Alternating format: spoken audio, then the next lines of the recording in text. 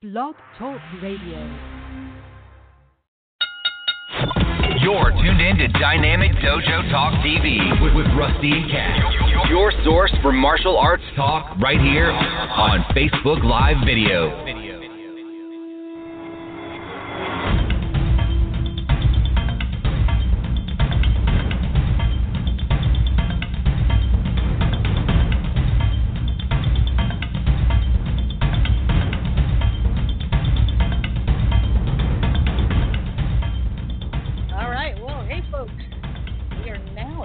On the air, simulcasting on Blog Talk Radio. And the reason why we are going both Blog Talk Radio and live here on Facebook is because I'm trying to integrate phone calls again.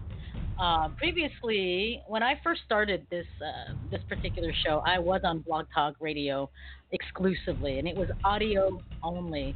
And while you could leave comments and stuff like that on Blog Talk Radio, you had to go to a completely different website outside of the Facebook thing, and it was kind of difficult to keep track of the show and stuff like that because it was audio only, and and there's just something different about video. There's a little bit more, how should we say, interactive. Yes. Something, right? Well, it's always nice when you can see the person's face who's talking and the person you get to know. And, that just makes a huge, huge difference. Mm-hmm. Yep. So we're trying that. So with that said, we're going to be using our old Blog Talk Radio number, which is right up there, 347-677-0699. And the phone line's open at 6:30. That kind of freaks me out. That's the flooding above our head like that. Anyway, I know. At least it doesn't move around. That would be kind of weird. But anyway, the phone lines won't open until about 6:30 after our first segment and after our break. And if you're feeling up to it to talk about this evening's subject is, where do you see your martial arts practice and your style or your dojo in 10 years or 20 years or 30 years? And while we're at it, what do you guys think martial arts in general, where do you guys think martial arts in general are going to be in about 10, 20, or 30 years, right? Because, for example, it's 2019, so 20 years ago, right, would be 2009. Wait, right. 2009, right? Yeah. Right. No, wait, that was 10 years ago. 20 years ago. 1999. Right. When did the whole UFC mixed martial arts thing 1993 come out? Was 1993. The very first year. Okay, so February. Little more than 20 years ago, there was this unknown thing called the Ultimate Fighting Championship. Challenge. Ultimate Fighting Challenge. Yeah, yes. That's right. Okay. The Ultimate Fighting Challenge, and I remember those ones, right? Nobody wore the tighty shorts and the UFC gloves and anything like that. They wore their gis and everything, right? And it was just, martial art against martial art, and but now look where it is, 20-something years later, right? So where do you guys think that's going to be? Where do you guys think karate is going to be? Traditional martial arts. Where do you guys think the evolution of martial arts is going to be in 10, 20, or 30, 40, 50 years? We're interested in seeing what your predictions are. Okay? All right. Of course, you can always comment down below. But, if you want to join us, up there, 347-677-0699 at around 6:30. All right. So, Sifu Alan Goldberg says that his event in Atlantic City is January 24th, 25th, and 26th. The Mega Martial Arts Weekend. Woo! We're going. Yes. I'm so excited because it's going to be my first time going. I know, Sifu Allen, you had sent me several invitations. Probably gave up after the fourth one because I couldn't go. But this time, I think I'm going to be able to go, and Kat wants to go, and it'll be really cool, and we will be more than happy to come down there, mic in hand, and cover the show, and cover your event, on the Dynamic Dojo Facebook page. All right, Dustin Bustos is watching us. And Shanna Rice de Reyes is joining us. Rick Harrison's also joining us. And Tina Fuller is watching. Yay. All right. So let's move on with the show. I've got some birthdays. I can go ahead and say mine if you want to pull up your birthdays. Go for it. Because I didn't look at any of my birthdays. Okay, so getting on with the birthdays. I gotta find some birthday stuff here. So let me let me get some stuff up here. Where is my birthday stuff? Oh, here we go. Here we go. Okie dokie. So starting today we've got Vince Maurer. He used to be a student of mine, and he's having a birthday today. We've also got tomorrow on the 30th, Rose Ramos Acevedo and Helen Stone Moore having their birthday tomorrow, the 30th. On Wednesday, October 2nd, we've got one of my prior students, Anissa Newton, having a birthday. On Thursday, October 3rd, Sifu Chen Yen Lee. Right here in Seattle, and some of you might remember that we had broadcasted live from her Wushu studio a few times. Also on the 3rd is Joe Rebello. On Friday, October 4th, we've got Catherine Lair Sumter having a birthday. Yay. Alongside Tim Preter, Larnie Burla, Wayne Riley, and Chrissy Rickman. And Saturday, October 5th, a woman that is near and dear to my heart and was one of the people that motivated me to continue martial arts back in the 1980s when there were very little women, and that's Malia Bernal. And she's having a birthday, and an old Botokukan. Malia, happy birthday. Not an old, because he's not old. Well, we're all turning old, but anyway, but from my old buddy from Botokukan Karate, Philo Del More, is also having his birthday on Saturday the 5th. And who do you have for birthdays, Kat? Okay, I have Kelly Jacoby. Now, she was the former wife of the Jacobys, who, if you remember, if anybody remembers my last world title fight, there was a ring card girl, but guys came out and were holding my belts out, and they one by one they were holding my belts. And the Jacobys were one of them, the two brothers, and the wife was Kelly. Oh, nice. And then we have James and Jay. And two others. It reads like Mike Tomasilli. You mentioned that already, yes? No. Okay. I don't know who that is. Ricky Anderson. He was in my corner in my very first world title fight, and what a great cornerman. And one of my favorite people in the whole wide world was Kate McGregor Stewart, and she is a really accomplished and phenomenal actress as well as acting coach, and gave her husband some boxing lessons. Oh, nice. Yeah, and that's all I have for the moment. All right. Well, for everyone having a birthday this week, this too is for you. Let's go south of the border for this one. Let's see if this will work. Here we go. Hola. You! It's your birthday. We're here to party and sing to you. Me. Hope you are bueno, the fun will reign the whole day through. From the Gulf to the mountains, the city lights and fountains, we hope your birthday's excelente. You are another year older, so perhaps you should be generally awesome. 'Cause today is your day. Hola. You deserve a grand fiesta, and later on fiesta, and the best of everything. Sí, señor. Woohoo! All right. Every time I hear that, I just want a margarita. Anyway, all right. Let's move on with some announcements and upcoming events. Do you have any upcoming events or anything like that coming up on your end from any of your friends or anything like that? No, that Joe Louis is having they're rekindling their association, even though Joe Louis has passed, and they're going to be having a whole weekend of all kinds of training and going on. And this is going to be in Virginia. Mm-hmm. When's this at? It's 18th, 19th, and 20th of October. Oh. Yeah. Soon, very soon. So in honor of Joe Louis, that whole organization is going to just bring back all kinds of instructions and teachings and cool stuff. Nice. Very cool.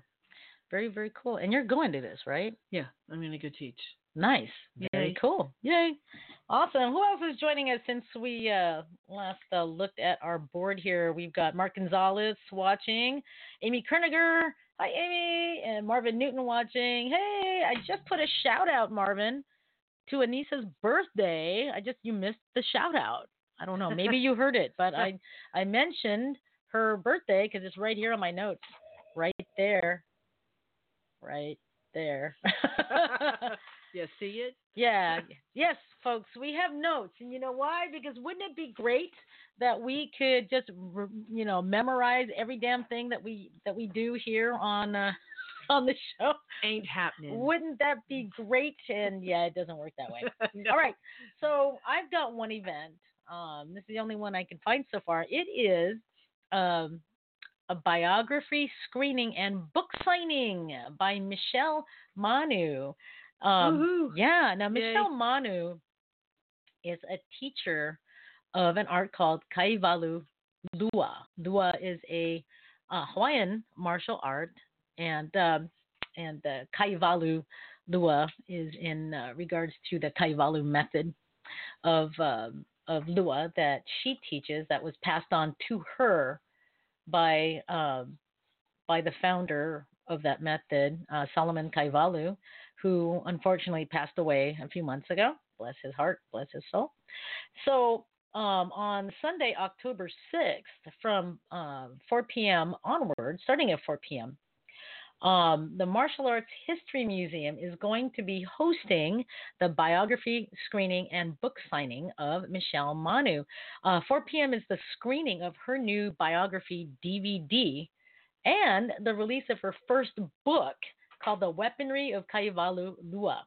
It's going to be a great event, and Michelle will not only have her book available, but possibly her calendar as well. So I guess that means if you want to see about scheduling a seminar about the weapons of Kaivalu Lua or the empty hand fighting, all of it is great. Lua, I've only had a chance to study with Kumu Michelle a few times, and each time it's just an amazing combination of history, and art, and warrior spirit, the whole 9 yards. It's so awesome, So support Michelle. Go to the event. It's going to be at the Martial Arts History Museum in Burbank on Magnolia Boulevard. I forgot the exact address, but it's a free event. There is no entry fee, so go get your booty up to the Martial Arts History Museum and support Kumu Michelle Manu. Yay. Yay. Awesome. Hey, Chris Pelletieri is watching. How you doing, Sensei Chris? Eric Dutra is watching as well. Michael Blackburn, how are you? Thanks for watching. Sifu Peter Chan is also watching, and Philip Vaca also watching. All right. That's it for my news events. I think it's time to move on to the health news. I got to find my health news stinger here. Let's bump it up here.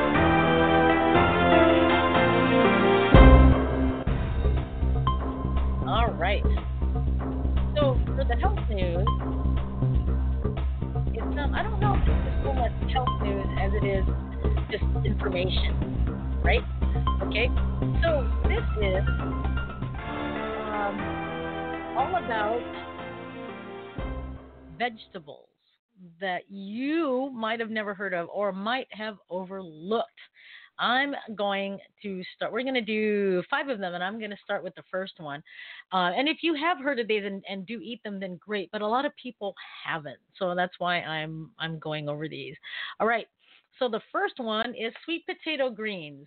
Yes, the leaves that you get when you grow sweet potatoes. Yum. They are incredible and they are delicious raw or cooked, especially the way I do it. You just stir fry it with garlic really quick until they wilt, and you Filipino style. Filipino style. Well, Filipino style is any vegetable sauteed in garlic, but that's Chinese as well, right? Of course.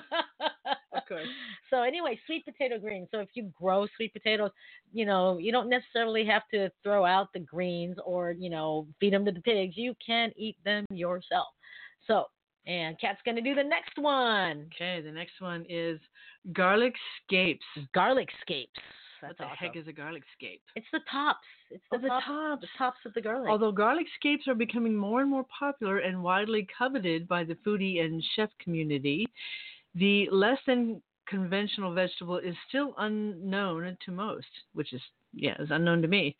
Garlic scapes, commonly shortened to just scapes, are the curly shoot-like stalks growing from the bulb of the garlic plant. Huh. Garlic shoots. Who'd have thunk? Like the roots on a potato. Yeah, kind of like the stuff that came up out of our garden. Got it. Yeah, like that, right? Interesting. Yeah.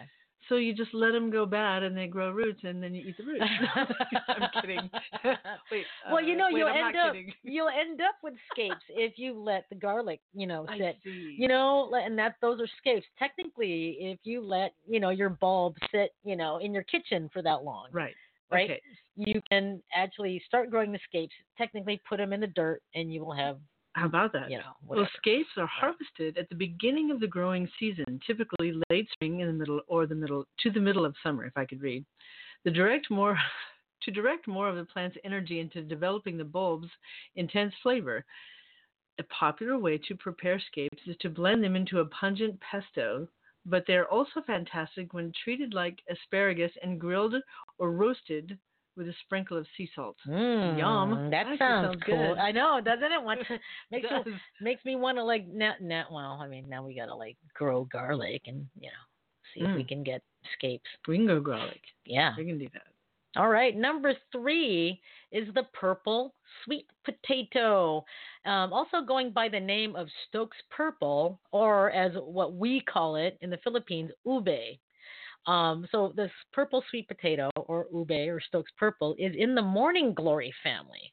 It has a rich, deep flavor and can sometimes be slightly denser and drier than its orange relative, the regular yam and stuff. What the purple sweet potato lacks in texture, it gains in striking appearance. Purple sweet potatoes should be used the same way that you'd use an orange sweet potato, and they're starting to become regularly available at most conventional grocers.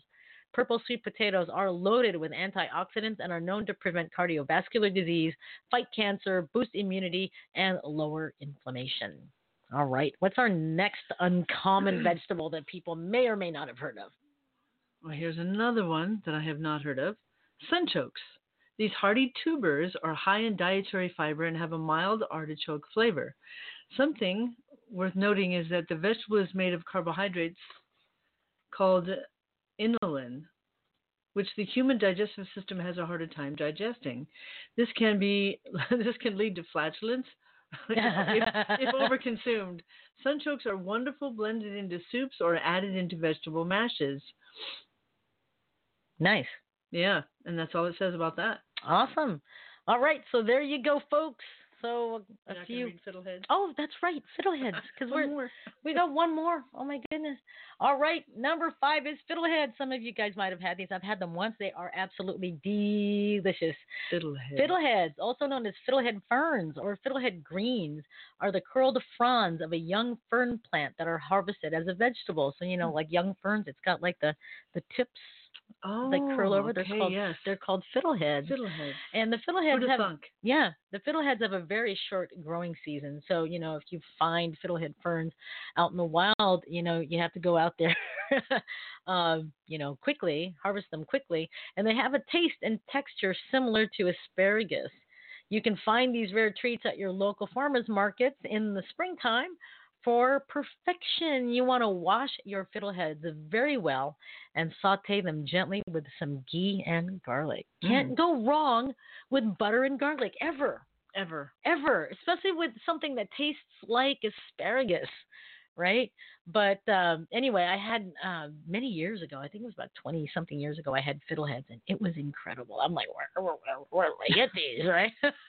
What store sells these? Exactly, right? How can I grow them? Exactly. Well, you just grow fiddlehead ferns. You just grow ferns, you know? You know, another one is moringa, or known in the Philippines as malunggay. Malunggay. Tell us about the moringa tree. Oh, I'd like to look it up at some point and talk about it on another day, because there's so much that's good about it and good for you. That's a whole nother conversation. Yep. Well, all right. It is time for Weirdness of the Week. I pulled up our banner for that, and here we go, I think. All right. So, boom, boom. Ba-dum-bum. You want to hear the rim shot? Did you want to hear the rim shot? Yeah. There we go. All right. So for this Weirdness of the Week, this had me laughing. You know, I really look forward to looking up weird stories, because it just, you know, some of the stuff is just amazing. Okay, so this story hails from Australia, and the Australian wing of Domino's Pizza posted a job opening for $20 an hour. And that position might be worth the trip down under, because you could get a job as a chief garlic bread taster. $20 an hour? 20. That's it. I'm gone. 20. See ya. $20 an hour. That's right. We're off all you. That's right. Hold on, folks. Domino's posted a job opening on LinkedIn, and that said it was seeking a chief garlic bread taster to spend one day making $20 an hour giving feedback on garlic bread and other Domino's menu items. One day. Now, I don't know if this job has already been taken, because this story came out on the 27th, okay? The posting says the ideal candidate has a minimum of 5 years experience in garlic bread consumption. 5 years experience. And wait, 5 consecutive years? And how many days a week? And how many weeks in a month? I know. How many months in a year? I don't know. But you have to have a minimum of 5 years experience in garlic bread consumption. All right. And I think most of America is good with that. Yeah. And let's see. Let's get this middle thing out of the way here. Oh, can't see us. Scoot in, cat. Scoot in. There we go. Okay, so you also need to have a detailed understanding of the pizza and garlic bread relationship. And you also have to have, I kid you not, I'm not making this up, that you have to have working taste buds, have burned your fingers at least once, not being able to wait for the garlic bread to cool down, and has a history of reviewing other people's food choices, solicited and or unsolicited. Applicants are asked to submit a 200-word essay or 30-second video explaining why they would be the best candidate for the job. Applications are being accepted through October 7th. Okay, so they haven't actually filled the position yet. Now, here's the cool thing. Janie saw that ad because she's on LinkedIn a lot. Oh, yeah? Go, Janie. It's only one day. Will they fly you over? Yeah, right? So go figure. And John says, I'm Italian. I have a lifetime to taste the garlic bread. No kidding. When I used to work for Shakey's Pizza, making garlic bread was my favorite thing to do, and sauteed mushrooms and stuff like that. So, and I was one of those people that if I pulled out, a a huge pan of the garlic bread or whatever, I would just kind of like grab one and put it off to the side because that was what I was going to eat after all the orders went out, right? I would always put an extra one out there for me. Yeah, it was awesome. All right. So that's that for the weird news. Weird news. Weird, huh? Yeah. Yep. Kinda All right. cool. Yeah, it is. All right, let's go to Cat's Corner, I think. Oh, I have a corner. You have Okay. a corner. Cat's Okay. Corner.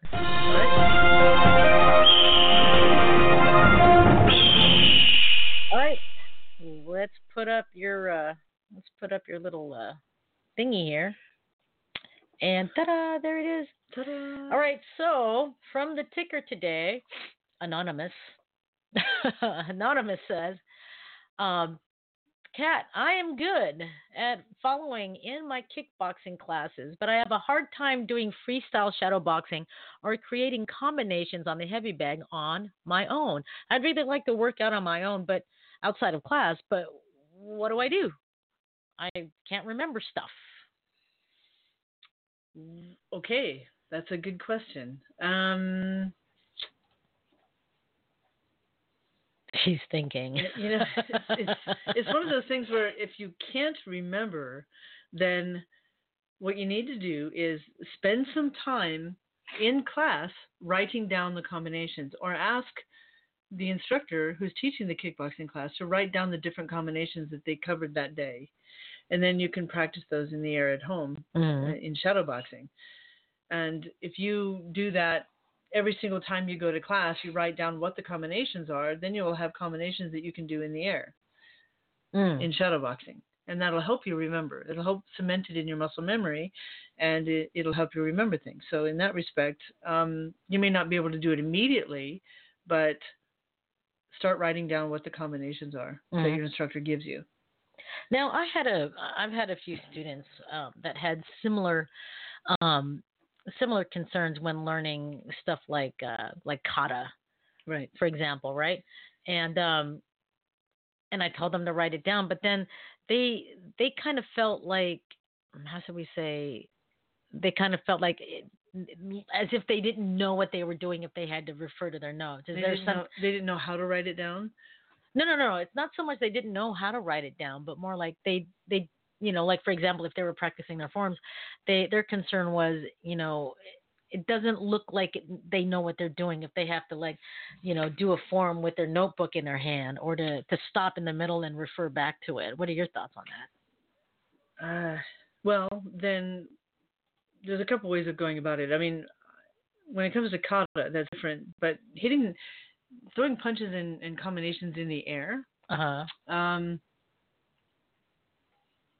I don't know how the instructor would feel about it, but you could ask if you could videotape it, and just ask him to demonstrate what it would look like in the air. Right. And you can just watch the video for a while and practice it in the air, and especially in front of the mirror, because then you get to see what your own mistakes are when you're doing it.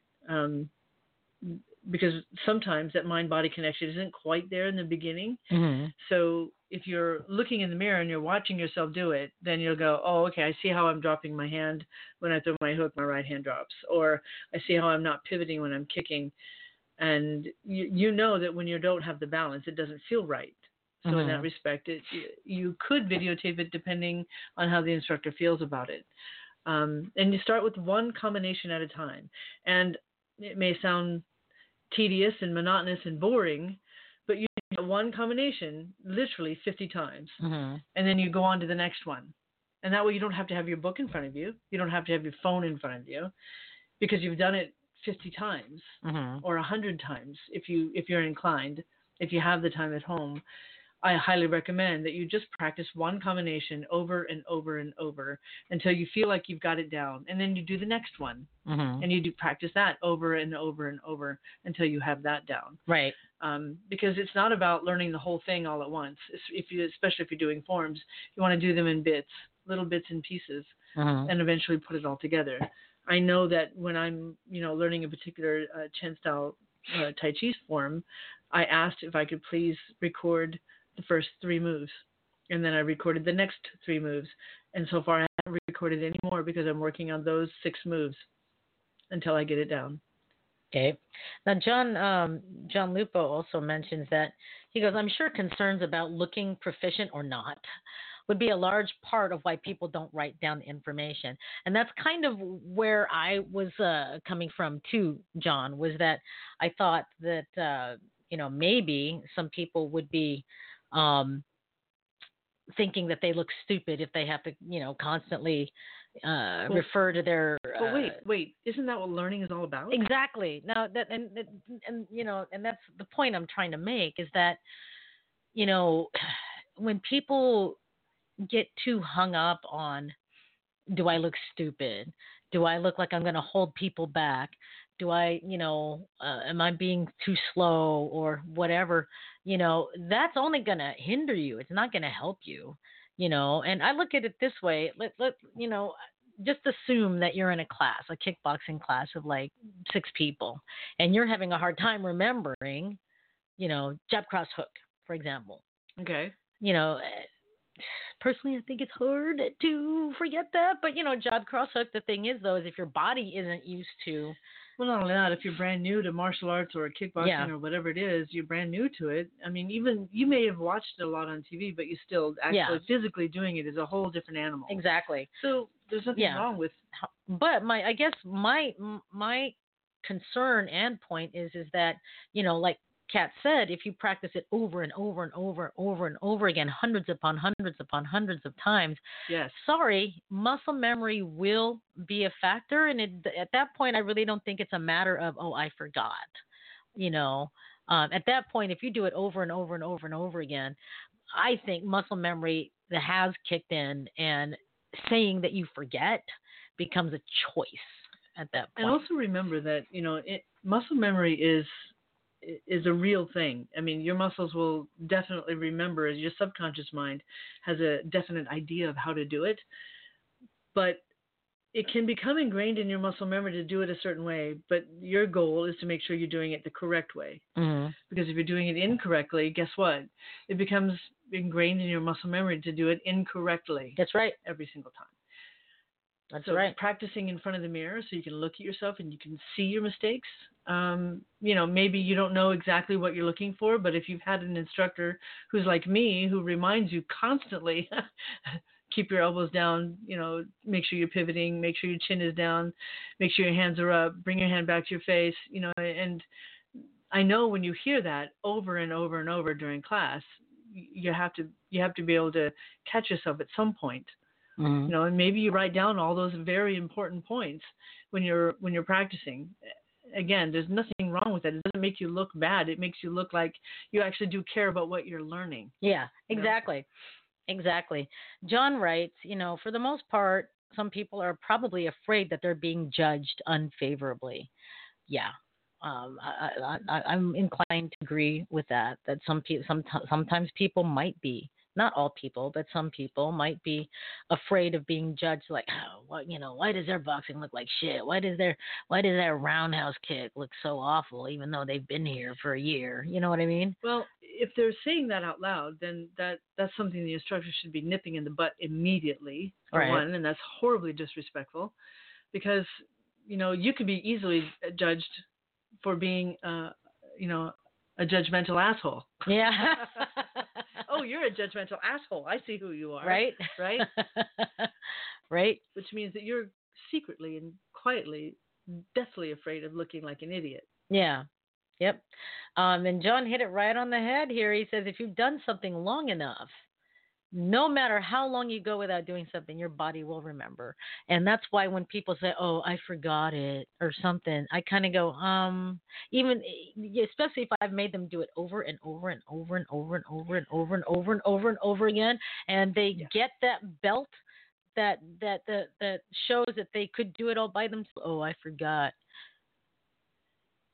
No, you just chose not to dig in and have your body remember it. It becomes a choice at that point. Here's an interesting to bring that point home. I have a black belt in Aikido that I earned when I was 17, mm-hmm. and I haven't done it at all since then until I was in Rusty's class, and one of her upper belts and instructors, John, and we started doing Aikido. And suddenly it just all came back to me. I didn't think about how to do it. I didn't go, oh, how do you do that again? I just was doing it. Because we went to just Aikido stuff. And I don't remember the names of all that, but I remember the motions. I remember the movements. I remember the stepping. I remember where you place your hands on the leverages, everything. I remembered it all. Well, at least my body was doing it. My mind was going, I don't know what the hell I'm doing. My body said, I got this. I got this, and they'll do it. You know, if you do it over and over and over again, it's. I look at it this way. It's just simple science, right? You know, your brain will make, you know, those, you know, synapses over and over and over again. It will make those relationships between your body and your mind, and your hands and your feet and stuff like that. So when people say, I forgot, when they've shown that they could, then one of two things had happened. Either they're choosing not to allow their body to remember, or they just haven't practiced enough to remember the exact sequence of movements. But even then, the single motions will still be there. If you've done a jab, you know, 50 trillion times, I'm pretty sure you're going to remember how to throw a jab, no matter if you forget the, you know, 6-step combination. Right. There could also be just the horrible insecurity of, you know, understanding that, no, I haven't done this in a while and I'm afraid of looking like an idiot. Exactly. So I'm just going to say I don't know it. Yeah. And I think that's what John was talking about, is when your ego kicks in and you're like, oh, I don't want to look stupid because I once was a, you know, big fish in a little pond, you know, that kind of thing. And it's like, come on, folks, get over it. Get over it. Hi, Michelle Reed. Yay. I just wrote that. Yay. Michelle. Hello. All right. Lori. So, Lori says hello. Gerald Okamura is watching too. Gerald, what's up? Hi, Gerald. Michelle, love you. Yep. And Tony Archibek is watching. Hello, Master Archibek. How are you? Andrew Chin is watching. Hey, Andrew. All right. So that was that. That was Cat's Corner. I don't know which anonymous person asked that question, but I hope that answer is suffice. Yes. I hope it will suffice. Yes. So, you know, just keep plugging in there. Just keep plugging in.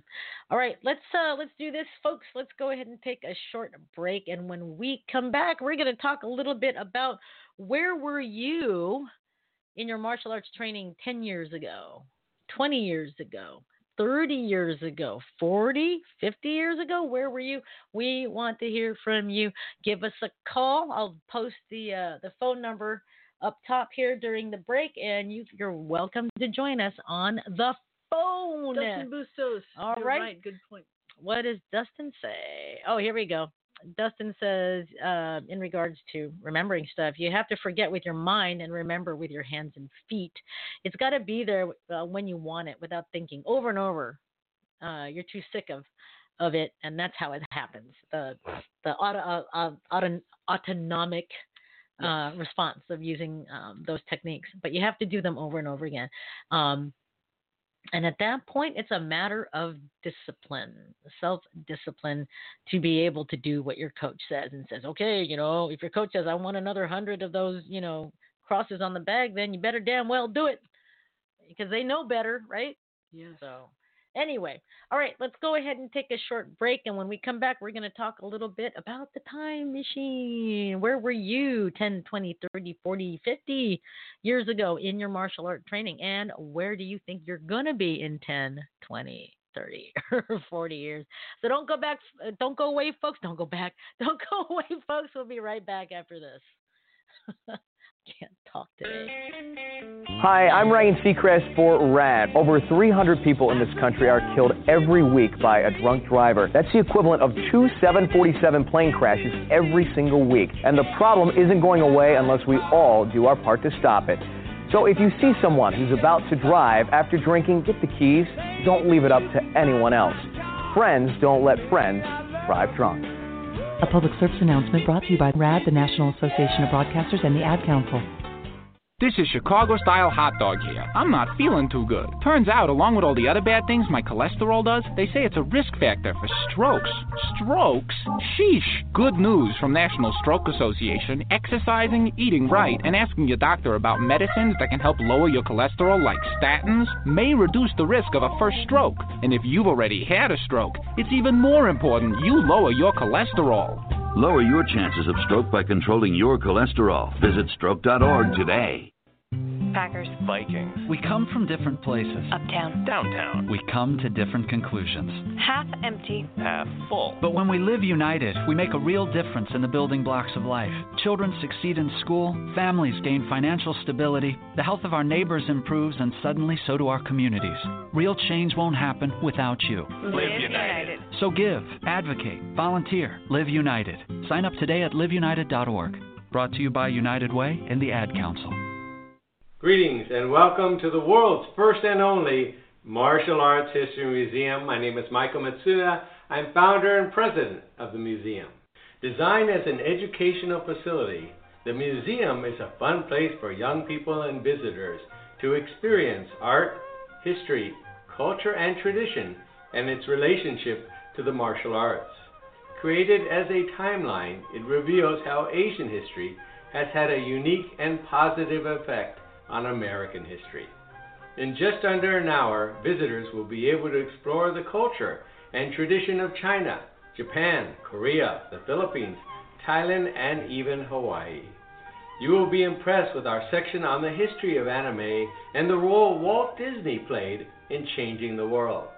In our media section, visitors will enjoy reliving their past as they examine our historical timeline of martial arts in film, TV, and print. And as a bonus, visitors will get a thrill from our props from a variety of martial arts movies, including The Karate Kid, Kung Pao Movie, Revenge of the Ninja, Wendy Wu, Big Trouble in Little China, and many more. From Anime Wong to President Theodore Roosevelt, to Bruce Lee to Avatar The Last Airbender and the Ninja Turtles, the martial arts has not only transformed American history, but it changed the world. The museum is a fun and exciting place to visit for the whole family. All the displays here were designed by the artists from Disney, DreamWorks, The Simpsons, and Halloween artists. If you are part of the Unified School District, head up a homeschool, Boys and Girls Club, the Boy Scouts, or even church groups, your kids will have a fun time experiencing different cultures and Asian history. I know that there are many great museums out there for our kids to enjoy and explore. Now you can put the Martial Arts History Museum on that list of places to visit. You're listening to the Dynamic Dojo Show. Your source for martial arts talk radio.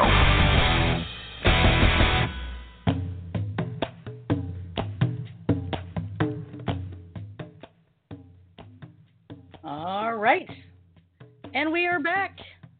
If you're... Whoop. What happened? There we go.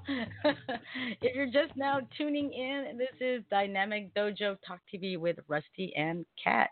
So we are going to be talking a little bit about going back in time and just kind of remembering where we were about 10, 20, 30 years ago, or what have you. Okay, now some of us have been doing martial arts a lot longer. So if you were, doing martial arts more than 40 years ago or whatever, let us know. Where were you 40 years ago in your martial arts training? So what about you, Kat? Let's start with Kat. Where were you 40 years ago? 40 years ago was what year? 19... That was 19. Wait a minute. It's 2019, so 40 years ago would be like 1979 or something like that. Did I get that right, folks? Is that 1979? 2019 minus 40 is, 1979. 1979. I was just starting in Aikido. Oh, nice. Yeah. How about that? 40 years ago. Very cool. Yeah, that's so cool. 40. That's very cool. 41 years ago, I started Butokukan Karate around 1978. Yeah. So I just started. So in 1979, I was a yellow belt. Well, I was a lowly yellow belt. In that year, I did get my first belt. So I think we were both yellow belts in 1979. How about that? Yeah, I think I was a yellow belt. Or no, wait, there was no such thing as a yellow belt in Butokukan. I was an orange belt. Sorry. It wasn't like that in Aikido. I don't remember the belt in Aikido well, either. But was it it the a next belt? belt Because up. it was like, because it usually would go like Ju-Kyu, Ku-Kyu. Yeah, I don't remember, but I did get promoted once. Hachi-Kyu, Seichi-Kyu, that kind of so thing, I was right? given one promotion in 1979. Nice. Yeah. Yep, I was the gym rat. Yep, I was a dojo rat. I think we all were. I think we all were kind of dojo rats. Jojo rats. Yeah, we were dojo rats. Dojo rats, that kind of thing. Well, okay, then let's fast forward just a little bit. So 30 years ago. So that's 1989. 1989. Yes. Whew. I had just turned pro in kickboxing. Mm-hmm. I had my own school because I opened my first school when I was 19. And I had my own school. I was already a black belt in Kung Fu Sansu. And Aikido. So just starting kickboxing. I just turned pro in 1989. And that was an interesting year. Yeah. Cool.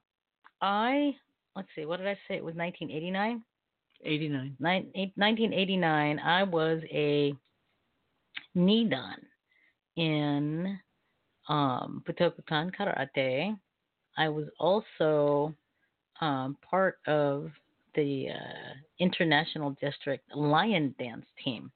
I learned the lion dance when I was in high school under Sifu Tony Ao and some of my Butokukan friends, and I joined the lion dance team, and we would go around and do lion dances and stuff like that, and have firecrackers fly up into the Nice. lion and go absolutely like deaf. Those were the days before we realized, oh yeah, loud noises will hurt your hearing. Yeah. Oh, whoops, there are earplugs. What? So what'd you say? What?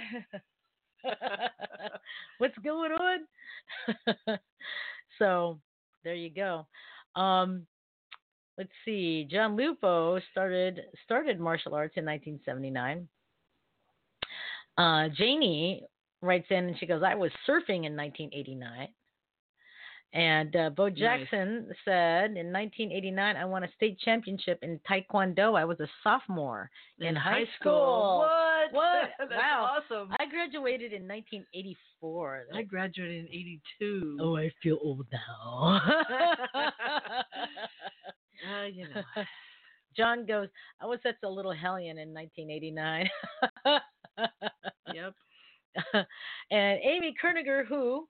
Master Amy is a very skilled practitioner of Dos Pares and the Filipino Martial Arts Academy curriculum. My sister at arms, and she writes, 1979, I was a lowly 4-year-old, not so worthy. Give it 20 years, and Amy K would meet Sifu Rusty and Guru Cheryl, and then Angel sang. Still Yay. writing high to this day, and now look at her. God bless you. Master Nice thing Amy to say. K, we call her. Amy K. I'm just going to thank you on Cheryl's behalf. Yes. Yay. Yay. And Jane goes, I was surfing and playing softball in 1989. And John goes, no, I was answering what year was 40 years ago. Oh. Okay. Whoops. See, there's a slight lag in the time frame here. Like, I think it's like a 15-second or 20-second lag or whatever from when we say something and then it gets to you guys. So, yeah. So it is kind of a time machine-y type of thing. Woo. And John goes, I wasn't even a wiggler in 1979. Yeah, I know. And Janie goes, Aikido, 1992 to 1993. I didn't start learning Aikido under Bruce Bookman Sensei until about 1995. And that's when I actually started Iaido, as well. I never made it to Shodan. I never tested for Dan rankings because it was the class was taught by a senior member of Sensei Bruce Bookman's Aikido dojo. There was a ordained Buddhist priest that was at the dojo. His name was Patrick Johnson, and we had a Zendo upstairs at the Aikido school. So after every Iaido practice, we would go upstairs into the Zendo and do Zazen.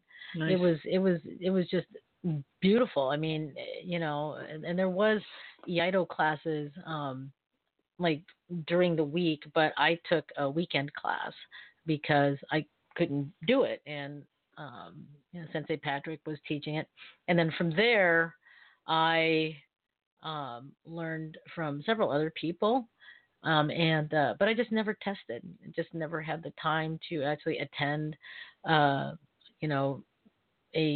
an official dojo. I was taking classes out of, Aikido dojos and stuff like that, but I didn't have the time to go to an actual, Iaido style dojo, because there was a Muso Shindenru dojo out here, as well as a Muso Jikiden Eishinru dojo out here, and I just never had the time. Yeah. Boo, but I still love it. I still practice to this day. Gotten rusty because I haven't had a teacher over my shoulder going, "Don't do that." Rusty, you got rusty? I got rusty. All okay. right. Amy Kate goes, "John, what's a wiggler?" I don't think I want to know. Yeah. Matt Stone says, I was a 21-year-old infantryman running patrols in the DMZ between North and South Korea in 1989. Good times. In 1979, I was just a weird 11-year-old. Yep. Dustin. Let's see. Dustin writes, I started training at 9 years old. I'm 40 now. I got black belt in a couple traditional styles, Taekwondo, Hapkido, Kyokushinkai, under one of Mas Oyama's students. Then trained with the Dacascos family for a few years. Then Thai kickboxing, and then MMA, retired at age 30. Yeah, I studied with Al Dacascos for a while, primarily, though my lineage falls under Professor Terry Faircloth, and then Al Dacascos kind of adopted our Kwon for a little bit. However, we weren't considered, official Dacascos One Hop Kendo because we didn't have the forms, right? We didn't have like Foul Yip and stuff like that, nor did we have like the, grab set 1, letter A or whatever. I forgot what it is, right? Because we fell under a different lineage. My lineage kind of goes like this, Dacascos, Faircloth, Dacascos, Joe Clark, that kind of thing. So, Kajukenbo through and through, just had the honor of studying with Al Dacascos for a little bit. Primarily, my lineage is under Professor Terry Faircloth in Kajukenbo. Yeah, and where are we at? Still 1979? 79. Okay. Yeah. So I was still teaching Butokukan at that time. Hadn't discovered Kajukenbo yet. 79. You were how old? 79. I was a Nidan. I don't know, 20 something. Because 66, 79? 76, 79. 79. Yeah, 66, 76, 79. So I was 23. No, wait. 79? No, hold on. No, I wasn't. Hold on. 66. You were 12. I was 12, yeah. No, hold on. Wait. Oh, that's right. Never mind. I wasn't a Nidan. God, I don't know what the hell's going on. 78 I started. We're at 89 now, right? Did we go to 89? Because we're now at 89. Okay, yeah. That's where I was at. I was a Nidan. God, yeah. I got my my Shodan in 1982. I was a Nidan in 1989, and I was thinking about opening a dojo, but I was teaching at a bunch of community centers all over Seattle. I think like 3 out of 5 days I was teaching out of community center, or 4 out of 5 days I was teaching out of community centers. That's a good way to do it. You have no overhead. Yeah, no overhead, but at the same time, though, the thing that was kind of not messed up, but it was hard for me was that, if there was an event that was happening that fell during a class, Of course. I was not notified. So, we would show up for class and there'd be like, somebody's party in there and we'd be like, and we'd have to hold class upstairs in a, ping pong recreation room or maybe outside or maybe under an awning. Is not cool. No, it wasn't. But I get it. But that's the thing, it's a public thing, and if some, it was just wild. But yeah, I was thinking about opening up my own dojo because I wanted to have control over stuff like that, right?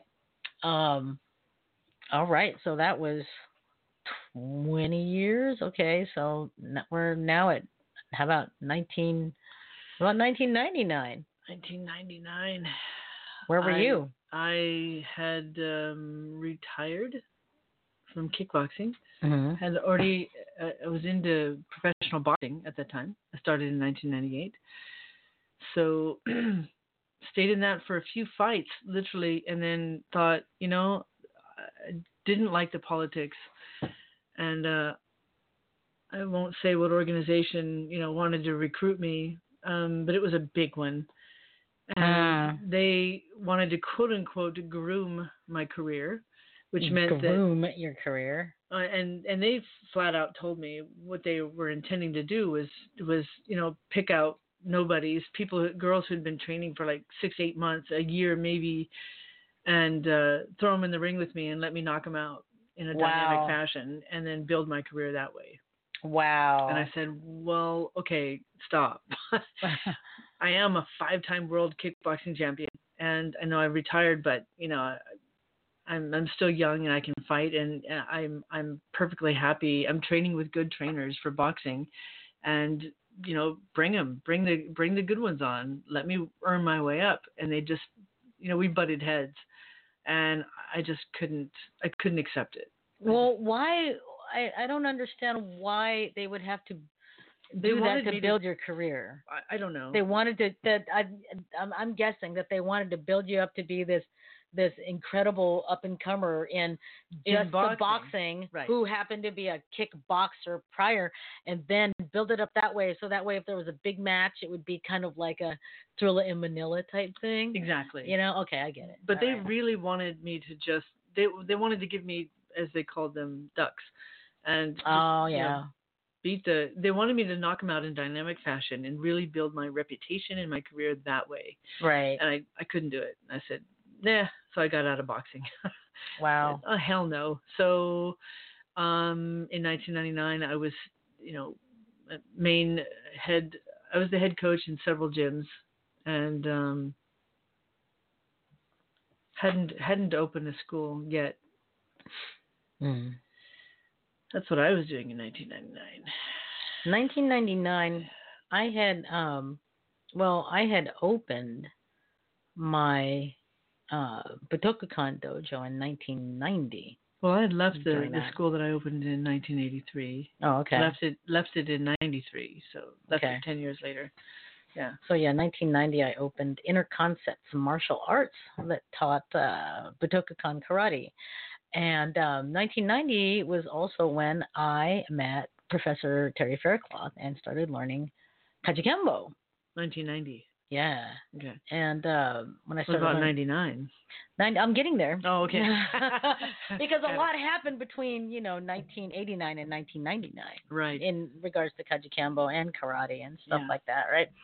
So I started learning Kaj because I just wanted something that was a little bit more street self-defense oriented. I mean, granted, were we taught self-defense in karate? Yes, we were. So for anyone out there that thinks that karate is just too hard style or doesn't teach real self-defense, right?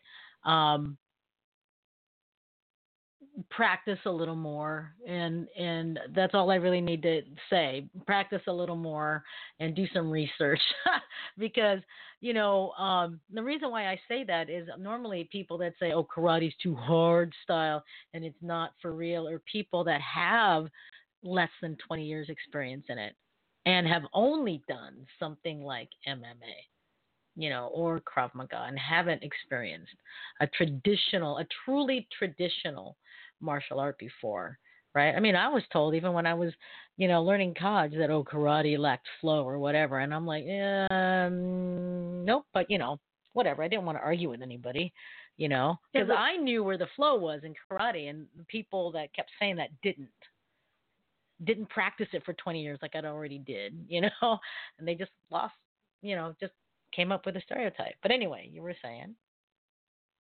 Totally forgot what I was going to say. Were you going to say, yes, it does? Like, no, not at all. But, like I said, I forgot what I was going to say.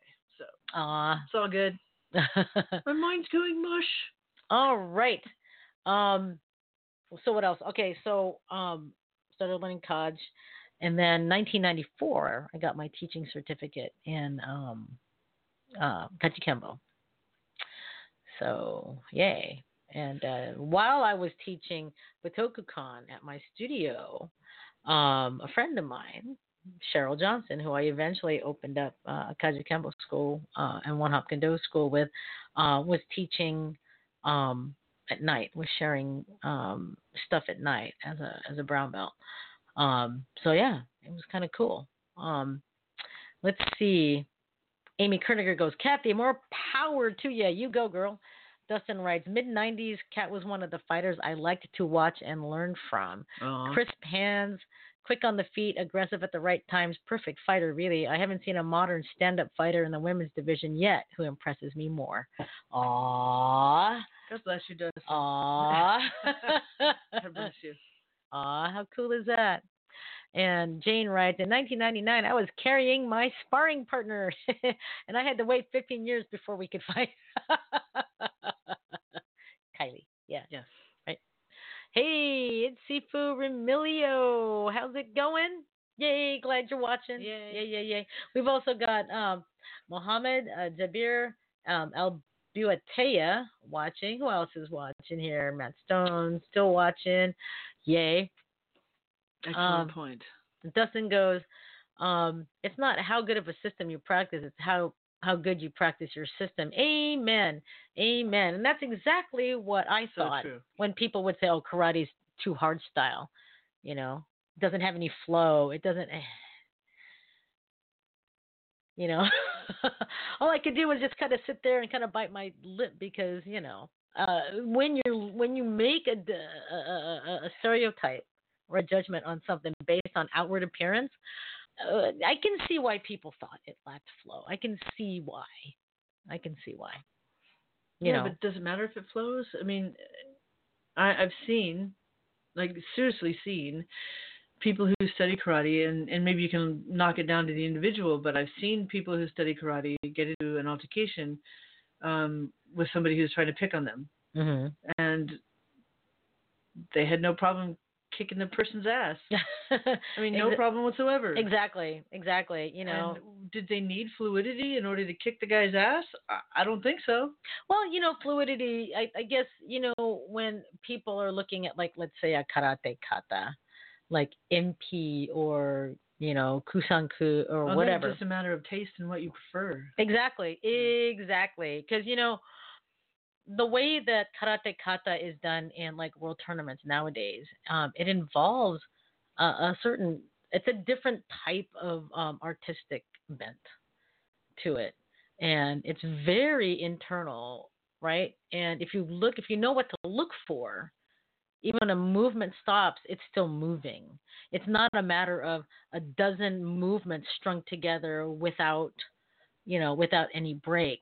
Because for me, I was taught back then that flow was not just body. It had to have been, you have to be flowing up here too. If this ain't flowing, nothing else will. Absolutely nothing. Because anybody can, if I were to, grab someone off the street and say, okay, I'm going to teach you 10 moves. and I'm going to have you practice it for the next half an hour, and let's see how fast you can do it. I'll bet in about half an hour, 10 moves. Okay, maybe 8. 30. I was going to say maybe 8. Maybe Who knows? 2. Maybe 8. But, I bet that they'd probably be able to, put it together, not necessarily perfect, but they'd be able to flow with it. Move 1, move 2, move 3. You see what I'm saying? There are so many variables. There's so many variables to flow. And so, when people used to say, some people would say, oh, Kung Fu's too soft, karate's too hard, lacks flow, Kung Fu is unrealistic, there was always ninjutsu is unrealistic and this and that. And it's only because of an outward appearance. And 9 times out of 10, it's the people that have never studied it or quit within 5 years that had made it a snap decision or a snap judgment like that. So there you go. All right. So now we're at 2009. That was only 10 years ago. Right? 2009? What were you guys doing? Ago. 2009. No, that was 10 years ago. 10 years. 19, okay. Yeah. Yeah. What were you doing in 2009? Where were you guys doing in 2009? I opened Azteca Training Center in 2005, and I was teaching Kung Fu as well as kickboxing, and I built a gym in the back patio of my house, and had a ring on one side, bags on the other side, reinforced the everything so that you could train inside. I mean, you could roll up the walls literally and act like you're. I mean, in the summertime, it was like you were in Thailand. Wow, it was stunning. And I was teaching actively every day kickboxing and Kung Fu. Mm-hmm. And training in it, and running fights and having fights at my house. It was so it was so awesome because this is how all the amateurs in the LA area could actually, we all just took turns holding fights, and we called them smokers. They're still called smokers. Yeah, and then of course the State Athletic Commission put a kibosh on that, but we found ways around that, meaning we held sparring sessions, which they still do today. They hold sparring sessions, and you don't necessarily collect money, but you just get a donation at the door for whatever refreshments we may offer, or just sell refreshments. But we would actually sell tickets, and we made bank, and they had lots of fights, and it was so cool and lots of fun. Yeah. That's what I was doing. Right. Sifu Remilio writes, Kung Fu soft, unrealistic, laughing my butt off. Yeah.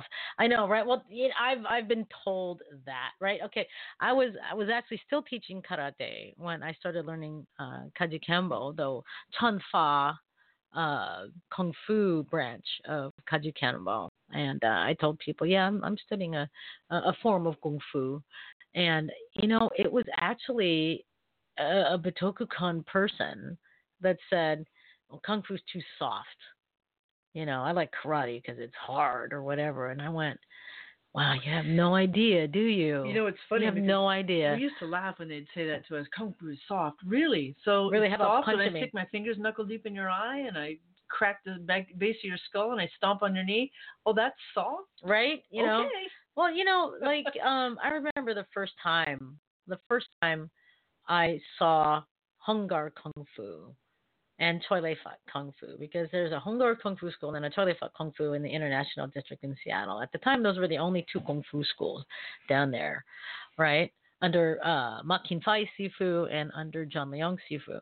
And they were incredible schools. And, I was brought up watching them. But after I started learning karate, I was able to look at, Kung Fu forms, the kind of like the same way I looked at kata. Kata is an art, right? Kata after all means shape. It's the shape of the routine and how you do it that is important, not necessarily how fast you do it or how cool you can do acrobatics, right? And I used to look at Kung Fu forms the same way, and I was amazed at the flow of Hungar and Charlie Foot. Just amazing flow. But then, here I am hearing karate people saying, oh, well, whatever. It's just too soft. But after seeing some of the actual self-defense applications, right, I was like, holy moly, that works. And then when I started looking at how to glean self-defense techniques out of your forms through Kajukenbo, learning a different way of thinking about it, I look at Hungar and Charlie Foot forms now and go, holy moly, that stuff's dangerous. Yep. If you know how to find the bunkai or the application out of it, not just, the outward downward block punch, type thing, right? And let's see here. Hold on, let me back up. All these comments just came in. Let's see. Remilio said, I attended a tournament recently and realized that all the forms on the highest levels all seem to be the same to me.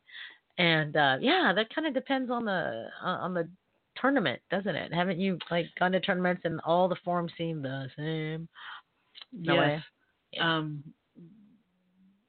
But then it comes down to the way they perform that form. Exactly. Right. Exactly. So the individual and their artistic flair and their perception of it. Yeah. It makes a difference sometimes. Yeah. Yeah. And Remilio said, that he had no idea that you were a Kung Fu stylist. A lot of people don't know that Kathy is a Kung Fu Sansu master and has studied other martial arts. Everyone just assumes you're just a kickboxer. I know. Right? I remember one time somebody goes, well, said something like, well, if you had other martial arts experience or whatever. And I was like, what the hell are you talking about? Right? These people had, no idea that you actually had 30 something years, master rank experience in Kung Fu Sansu or any other martial art. Right. They just thought you were a sport fighter. Yeah, it's okay. Yeah. It's okay.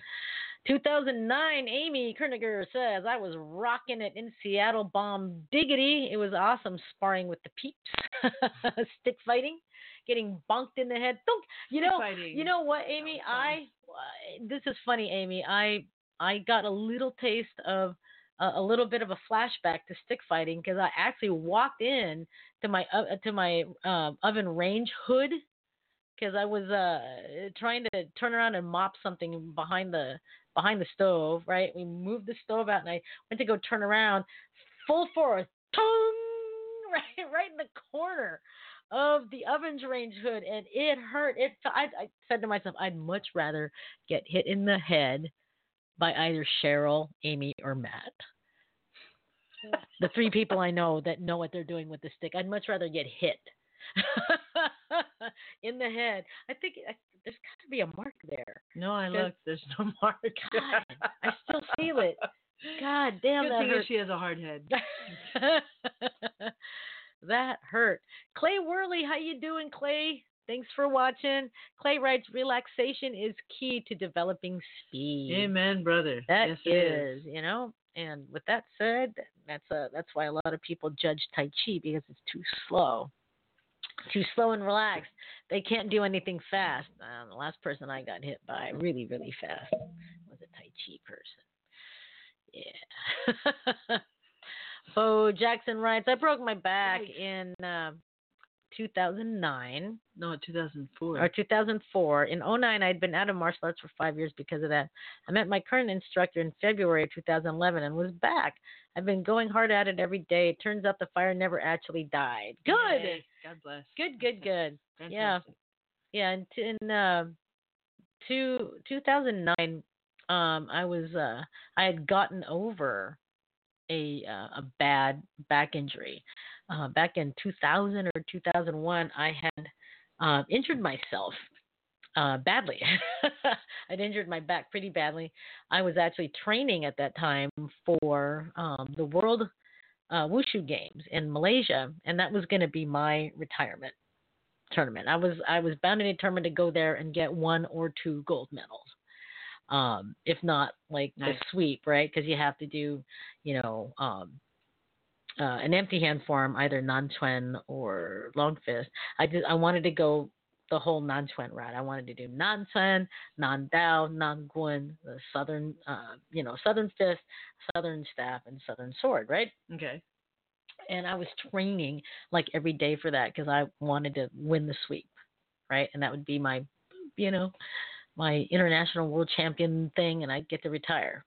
Well, I did a demonstration where I took this wonky jump, turn, kick, and I landed wonky. I was supposed to land in a fall, but when I landed too flat on an unyielding floor. It might as well have been. Yeah, not good. Might as well have been concrete, right? And I did this to my vertebrae. They went, squeak, just like that. So that little gray thing in the middle, the spinal cord, I kind of fucked that up really royally, And about a day later, I couldn't really feel my hands and my feet. I could still feel the rest of my body, but I knew something was wrong. It felt like the worst sciatica I ever had, except in both feet and in both hands and even up in my scalp. It was really weird, man. And then on bad days, it would feel like my whole body would itch on the inside. The inside, right? And it was that kind of pain, kind of like that yucky pins and needles feeling. And I dealt with that for years until it just resolved itself. And gosh, I was hoping that I could find out what exactly was wrong. I was actually hoping that maybe my neurologist would find something wrong, but they couldn't find anything wrong. And I'm like, well, why am I feeling like this? And it had taken years, at least, 2 or 3. Damn, that had to be very frustrating. It was, because like this, like if I grabbed like this, I had to be aware of me holding it. But if I held like a glass like this, I would not know, that it's you there. Feel it. And then I'd be dropping stuff. My foot dropped. My sister's dealing with that right now. Is she? Peripheral neuropathy. Yeah, she'll grab something and hold it and doesn't feel it in her hand. And she'll try to grab something and it'll fall out because she can't feel it. Yeah, you can't feel it, And if I could feel stuff, my hands would feel kind of doughy, like they were made of dough. Not good. So it was like I barely feel it, like kind of numb, but not.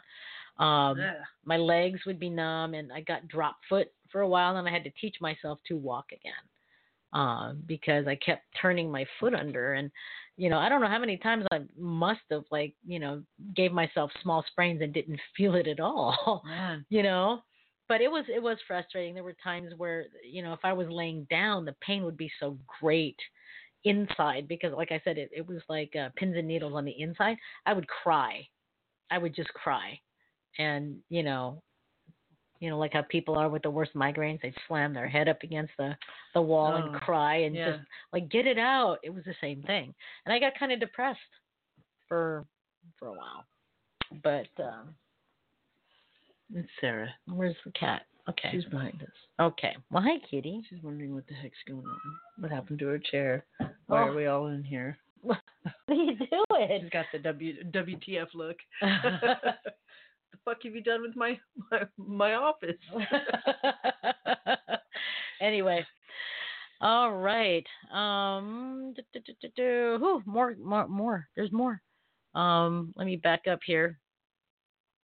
Bill Wallace went undefeated with just 5 techniques. He was extremely good at applying those 5 moves. It boils down to how good you are, not the style. Why do people not understand that and keep judging styles? I don't know, Dustin, but it's like, when black belts start judging styles that they don't even know, right? That's when my patience starts to wear thin. Whoops, a little bit. So, and hey, Cheryl Kowalski is watching, and so is Eric D. Saxon. Yeah. Vince Gist is also watching, as well as Rachel Anderson.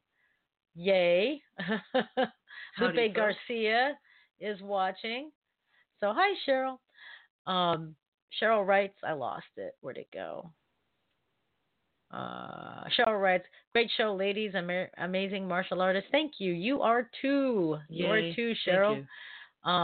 Remilio writes, I know she could be much behind. Did not matter what she knew. And then this one, Cat's a badass. I don't know about that. Kick much behind. There's a few things I do very well.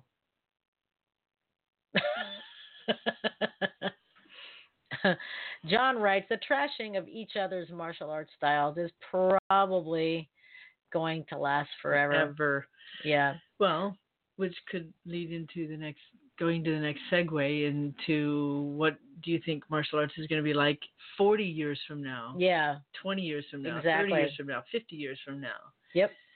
Ramelia goes, retirement? I've been saying that since my 30s. Be 54 in the next 4 months and still competing. Us old folks never quit. That's right. Well, actually, I was going to retire from competing in wushu and just concentrate on teaching wushu. I went back to competition in 2015. I came out of retirement to try my luck at Tai Chi. I wanted to see. I was actually genuinely interested in finding out whether or not Tai Chi would be able to beat out the fast-moving kata people. And it did. And it did. I guess, like you said, it's all a matter of how you perform it. I did my routine kind of like in the entertainment division. So I searched for months looking for a perfect song for it and just practicing the form so that way there was no, falling off balance for one leg stances and stuff like that. I guess it did okay. 2 years in a row. So yay! I am wanting to train for going back into doing Nanchuan to try to get through the whole routine without hurting myself, because that's how I injured my back. I took a jumping, spinning whirlwind fall and jumped up too high, landed from too great a height on too unyielding of a floor, and not good. Yeah, not fun. Mark Coleman, how you doing, Mark? Mark writes, regarding speed, you don't want to move as fast as you can. Move as fast as you need to. With this attitude, you'll probably be more relaxed and probably move faster anyway. Speed without good mechanics and structure is not all that great. No, it's not, because that's where you start like hyperextending things. Right. Are you seeing where he's talking about? I'm dealing with neuropathy now, and hearing you talk about it is nice. When I lie down, the pain in my ankles and feet used to be crushing. Much better now, but still there. And as you said, numb. Yeah. Numbness and lack of control. Yeah. More than kind of sucky. Yeah, more than kind of. Yeah, it was, because and I'm sure you can relate to this, Mark, is that, as a martial artist, for me, I prided myself in having, a bit of control over my body, right? And to do such fine motor skills that, maybe 80% of the population can't. And for me to have problems just holding up a cup or tripping or not feeling the ground when I try to get out of the car, or having to look at I could still drive, but if I couldn't feel my foot, I find myself going 90 miles an hour and didn't know how. I'd have to look at the speedometer, right? Yeah. And when I was driving a stick, I would literally have to find the clutch with my shin and follow my foot, because even if I put it on, I couldn't tell if I had it on the pedal. It was that wonky. That is not good. And sometimes when I put my foot on the clutch pedal, it would be like pins and needles. So you know that feeling, right? When you're in pins and needles and something touches. Yes. It would be like that, and it was just awful, But just keep hanging in there, Mark, because eventually your nerves will get better. It was suggested to me to take a lot of B vitamins. I forgot which B ones I took. I think it was B12 to help with the myelin sheaths. get back to par and stuff like that. But, however, even though I can feel my hands and feet to this day, if I lay the wrong way or sit the wrong way, I will feel it in my hands. It's weird. And depending on how I sit, it kind of replicates how I fell. You also can't lay on your left side for very long. No, I can't lay on my left side for very long because then my hands start to go numb. It's kind of weird. But anyway. All right. So it is 7:24. Romelio writes, all I know is that the ghosts of our ancestors past are rolling in their graves. The more martial art in general progresses, the more we all can be disappointing. And Dustin goes, really? That's true. I have clicky joints from years, and I was one of those fast guys. Slow down. Use a bag to absorb the pressure. Pace yourselves. Dog shit fast. Don't shit long.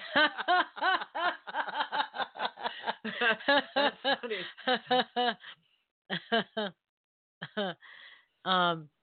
Amy writes, oh yes, Amy has this cool story to tell. Amy writes, I sought personal martial arts training after a wicked heart surgery in 2001. My sternum had been cracked down the middle and it debilitated my athlete self for many weeks. After the surgery, I found Sifu Restita and Guru Cheryl, and I knew that I had found the way to make my every tomorrow better than today. It would be me. I trained, and I knew I would rock it. But bam! We all have the power. Yay! Yay! Go, Amy. Yeah, you go, Amy. Eric. Hey, Eric. Eric writes, we spoke at length today in class about Aikido techniques in law enforcement. It gets a bad rap. But I can say with certainty that many of the lower level techniques served me very well for decades in law enforcement. I don't like it when any style is disparaged because there's a wealth of wonder to be found in any style. It's akin to setting on your favorite food and never eating anything different. Variety is the spice of life. Right. Why not sample from everything that all the arts have to offer? Exactly. Amen. Like, amen. Serious. Because it's true. Yeah. Oh my gosh. Good instructors. Here's another great nugget from John. Good instructors who are teaching people to better themselves and not just teaching people they consider better than everyone else. Right? I was lucky to have instructors who always encouraged me to train in other arts and learn as much as I could, not just from that particular art that I'm studying, but others. And it's the way I was raised, literally, in martial arts from age 14 on. So it just seems odd that people would seriously criticize other arts when they haven't even tried it yet. It's like having a little kid say, "Oh, I don't want to try that." When I don't want to eat that when they've never tried it. When they've never tried it, never tasted it. It's yucky. How do you know? I just know. Well, that's them. Yeah. I just know what they're saying is I just know that I don't want to try it. That's what they're saying. Right. And Eric goes, if the new Taekwondo uniforms are a sign of things to come, we'd all be doing ballet. Okay, you know what? Let me... Wait, who doesn't like ballet? Okay, I mean, I like ballet. However, let's look at the new Taekwondo uniforms. I am going to look one up here, and I'm going to share the photo. New Taekwondo uniform design. Oh, my. Okay, this is going to be new to me because I haven't seen them. They're interesting. There's this one. Let's look at this one. Hold on. I need to bring it up. Well, I remember when they first came out with the pullovers as opposed to the the pullovers. The pullover dobaks have been around like for a long time, forever. But then there's. Hold on. Let me show one here. I'm trying to bring the. Come on. Where's the... There it is. Okay. So let me bring this up here. Well, how do I... Hold on, folks. Let me open the link in a new tab. Okay. Let me... Hold on, folks. Meanwhile... Kat, go ahead, address the comments, please, while I go look for this, because this is ridiculous. Yes. And I can't seem to post. What we have here is talking about the new uniform. Oh my God. John Luke was saying, I must have missed something here, but Janie was writing, Eric, I highly dislike the new Eric uniform. and Jane, are you guys talking about the ones that are like form fitting, kind of like spandex? Almost, are you talking about those ones? Because those ones are butt ugly. I don't like them either. Well, all right. Look, if you're skinny, okay, we get it. Right? Right. Well, here, let's look at this. Here's one variation. This looks like an aerobic outfit. Yeah, and this is for the ladies, actually. So let me go ahead and let me see about sharing the screen here. Let me. Taekwondo in men's tights doesn't sound comfortable. It might actually be very comfortable if it's stretchy and spandexy. So oh man, who knows? Let's let me look here. I'm trying to remember how to text on screen. How you doing, Anthony? Add edit agenda. How do I I completely forgot how to share. Yep. The Spandex. screen. Let's see here. Yeah, the spandex ones. Oh my God, I'll have to. How do I add the media? Hold on, folks. This Studio 2 of. Oh wait. Okay, hold on, folks. Hold on. She's remembering. I'm remembering how to do this now. I'm remembering how to do this. Let's go back. Because they are butt ugly. Okay. Yeah. I mean, they look like something like, something out of like Logan's Run. You remember? I never saw that movie. So... No, Logan's Run was from the 70s, and it was like a sci-fi thing, and everyone was like in a community where like where you turn 30. Is it where you turn 30? You just kind of disappear, and you know that when you turn 30, you have to go somewhere to be just killed off. Right? What? Yeah. What? Yeah, go figure, right? Okay, weird. Okay, so let me upload this picture. And Janie says that this dobok is supposed to be for the Olympics. What? Yeah, and it's just not. I don't know. They're going to be able to move easily, which is good, but yeah. Yeah. Here, let's look at this. Okay, so. All right, here we go. Let me bring it up here. Dun, dun, dun, dun. Here we go. Dun, dun, dun, dun, dun. Yes. Okay. Check this out, folks. I'm going to push it to the stream here. All right. So this is the spandex dobok.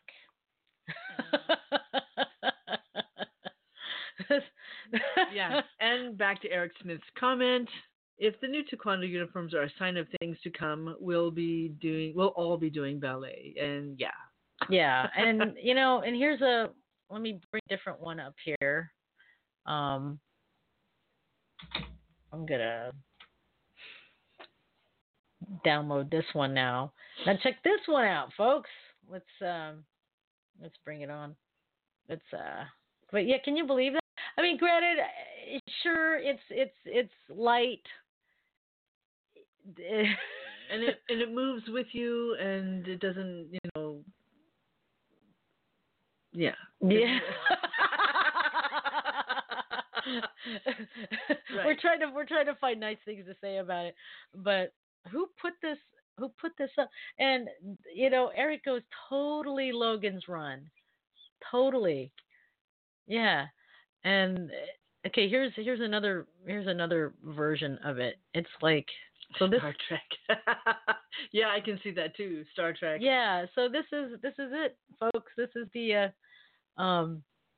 dough box right there.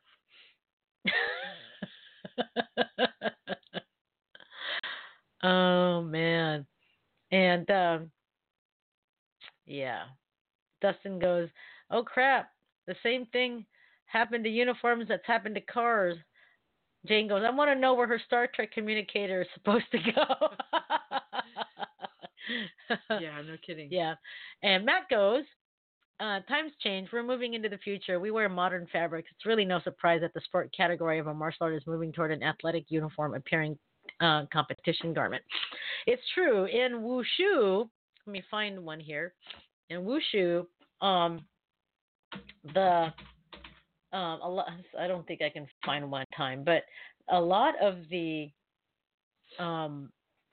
traditional like Jingmo type things, the short sleeve Wushu uniforms are using breathable fabrics. The thing is, though, is that since silk was being used for the Wushu uniforms and Tai Chi uniforms, stuff like rayon and polyester and stuff, and other man-made fabrics or synthetic fabrics, they're still made with the same amount of flow as the silk one. So, you can get a synthetic short sleeve Wushu uniform and belt for a little bit less than you would buy, a raw silk or custom silk uniform. But they still flow. It's just that with these dobok, the form fitting, I guess it just looks odd. Okay, so to what me. do you mean by dobok? Dobok is the name of the uniform. The uniform. Okay. Yeah. Got it. Yeah. Because I had this odd visual. Yeah. Yeah. Yeah. Yep. And Matt goes, coming from a non-taekwondo person, it might make it easier to see the hands and feet during competition, making it easier to score during a match. I look at it this way, though. I mean, for a pullover, here's the thing. For a pullover, not too bad. Would I wear it? Probably not. That would be like having a karate gi made out of this fabric that actually crossed over the where the lapels crossed over. I don't know if I'd wear a karate uniform made out of this stuff, even for just forms, even for just kata. Well, I can see that it's streamlined and not bulky and light. So it does count for ease of movement and being able to have the freedom to do whatever you want. But it looks more like literally like a Star Trek uniform or a Logan's Run. Yeah. So, John goes, they say clothes make the man, but this makes me want to give someone a wedgie. Steve Hartlinger says, hello. And Eric Dutra says, I like 14-ounce brushed cotton, lots of snap. Can't hear silk snap, just my personal preference. It doesn't really snap. However, with some long sleeve Tai Chi uniforms, I've made, it doesn't really go, like it would be for, duck canvas karate-gi, but I have made silk long sleeve Tai Chi uniform snap during sword Tai Chi sword movements. I used to do a form called the Tai Chi 42 form, which was a mixture of Yang, Chen, Wu, and Sun style Tai Chi, right? And of course, since it's got Chen style in it, you have like the Fa Jing movements, the fast movements, and it was always my sword hand that would make the noise. It would just go just like that, not snap, but whenever there was a thing. And in slow motion, it looks pretty badass when you see all the silk go whoosh and bounce off your wrist. Yeah, it's nice. Yeah. And then come back. So anyway, pretty cool.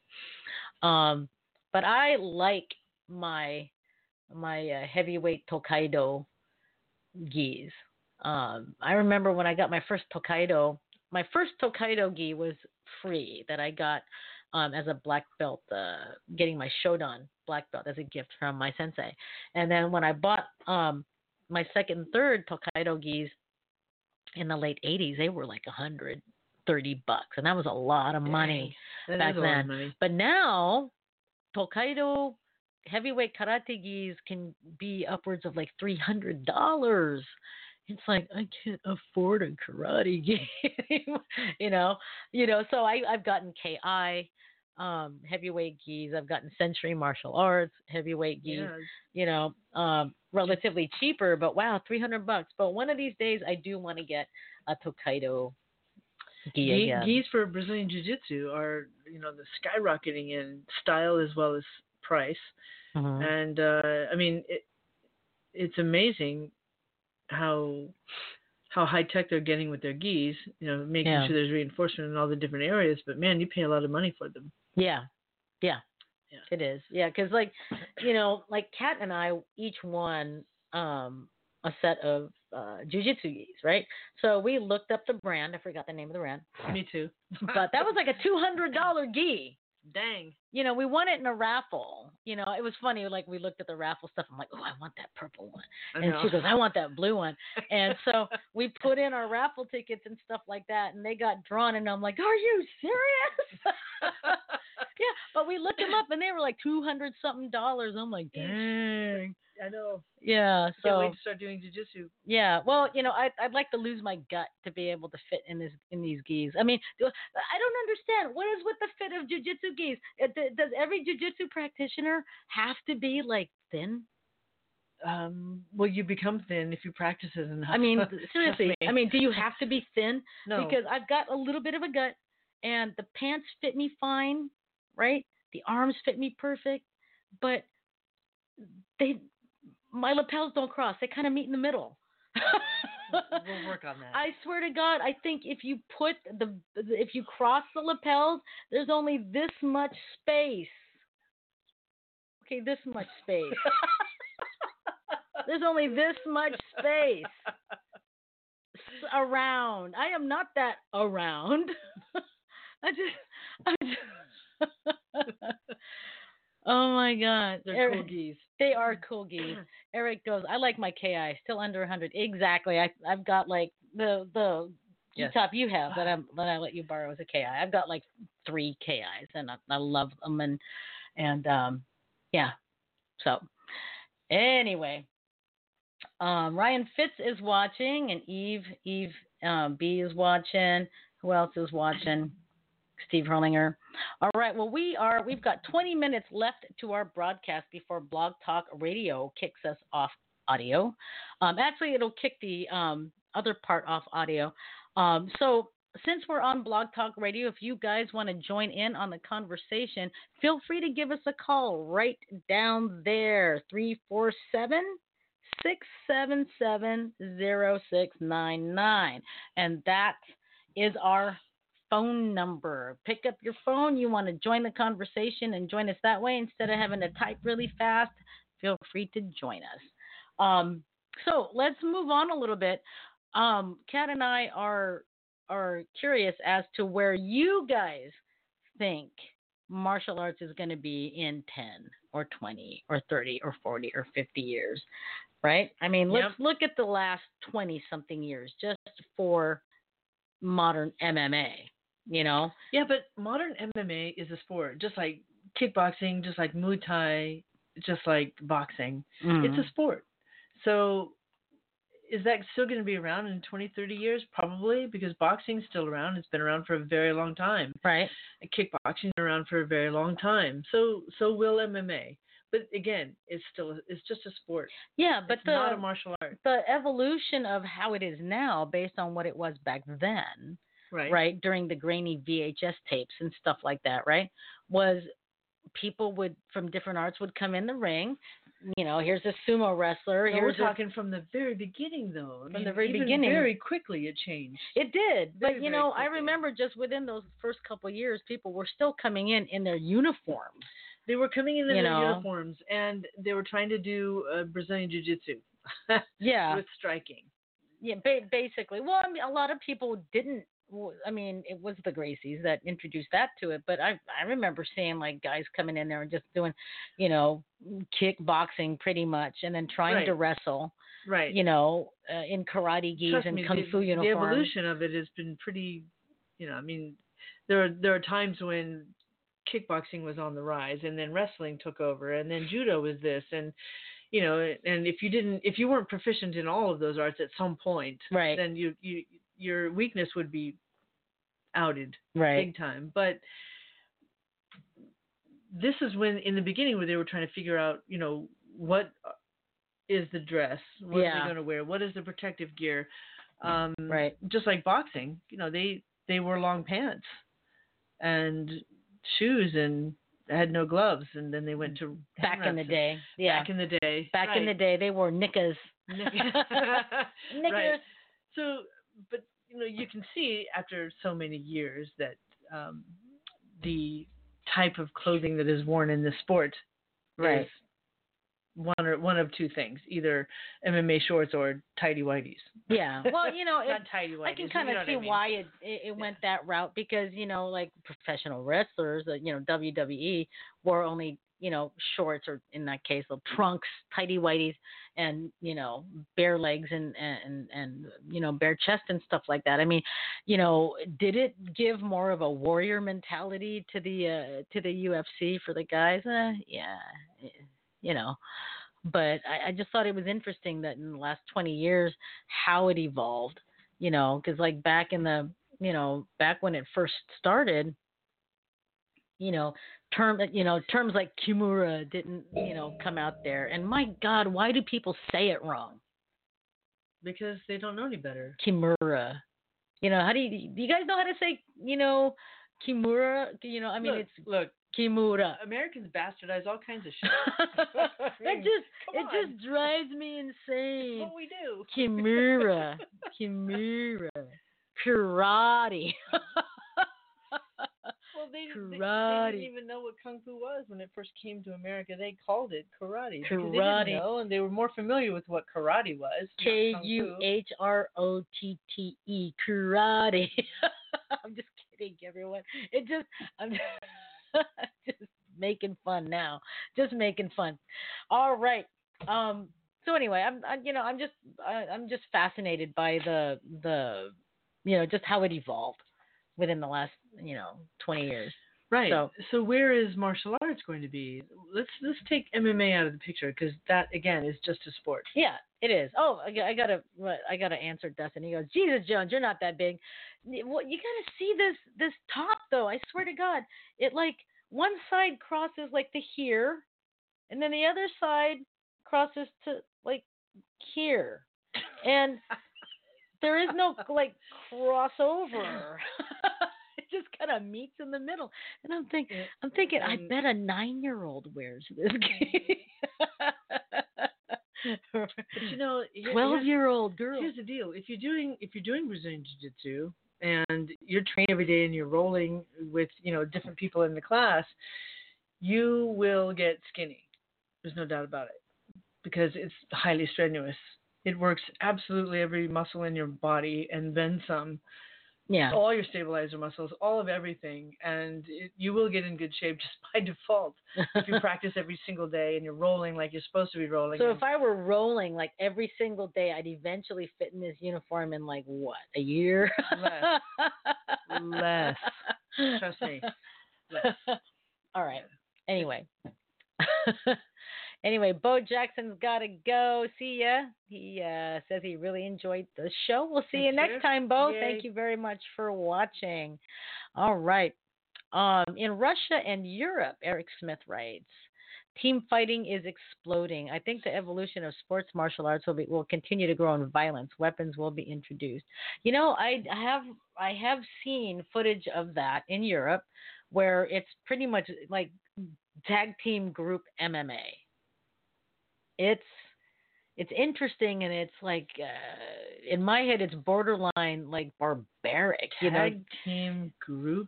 Yeah, MMA. it starts out looking like a WWE battle royale, and that's where everybody's in the ring. Oh, WWE. Right. Which means it's all choreographed and. Well, no, I mean the team fighting. The team fighting is team fighting. I'm not quite sure. The one I saw was that you had red team, you had blue team, right? And that everyone gets in there, right? Which meant that ganging up on people was allowed. I've seen those before. Right? I've seen those before. I understand. And yes, it is actual real fighting. I've seen it. It's real fighting.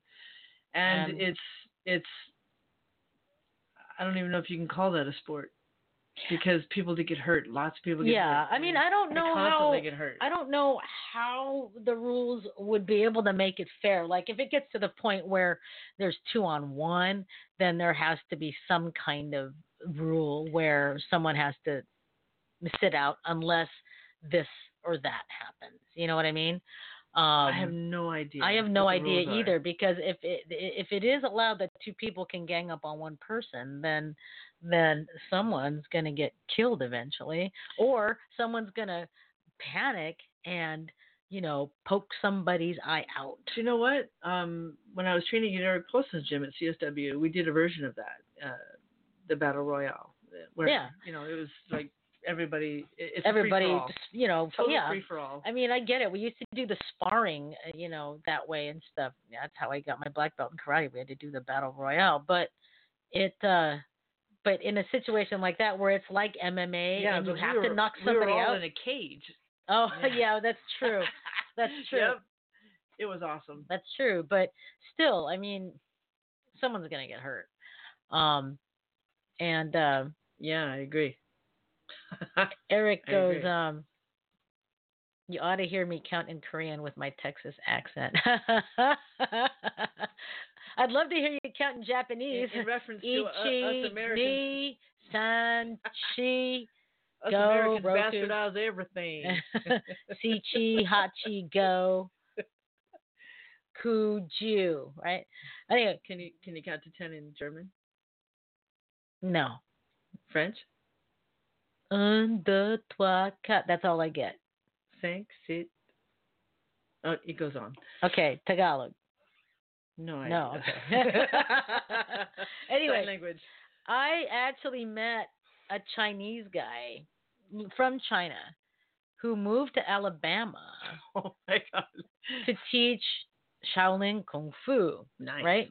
So he actually has a Chinese Southern accent. It exists, folks. It exists. Say what? Yeah. All right. So it exists. A Chinese Southern accent. Uh-huh. That's right. I kid you not. I'd love to hear it. I kid you not. It's pretty cool. When I first heard it, I was like, that's crazy. Yeah. That's crazy. That's crazy. Yep, that's crazy. That's crazy. Anyway, John writes, I'd like to believe that we will see a resurgence of committed instructors who are teaching martial arts for the sake of teaching others to better themselves. I believe everyone has the right to learn and learn right. Hopefully we will see a reduction in McDojos and movement back towards smaller schools that foster good students and not just their bottom line. But that's just me being optimistic. Hopefully we'll see a reduction in McDojos. And, that's what he writes. I know. And, we can hope, but it comes down to those who are teaching martial arts to make sure that doesn't happen. Right. Exactly. Because, there's always going to be that fine line between, having a business that allows the owner to live comfortably and then having a business that is only concerned with the bottom line and only concerned with, the assembly line type of black belt things. Get them to black belt because they can pay like $500 per black belt. Come on, let's go. Yeah, but those are the people who've fallen in love with the money and the concept that, I can buy a nicer house and I can have a better car and it's all the materialistic type things, which, you can't take in your grave with you. Right. But Yep. Those are the ones who forget why they're teaching martial arts. Yeah. Dustin writes that traditional martial arts have become watered down over the years with younger generations. I still enjoy sharing with older generations and passing it on to young people. Whatever happened to hard knuckles and sore tendons from training, the new traditional schools have turned it into tickle slap daycare centers. Keep it simple. Keep it specialized. Now here's the thing, though. I teach kids. Plain and simple. I teach kids. You teach adults too. And I teach adults. However, and I will. Badass. And I think my kids are kind of badass too, because that's the point. I'd like to think that my one is not a daycare center. But the thing is that too many of these glorified daycare centers that upsell the next club, right? Every month, time to join the Black Belt Club.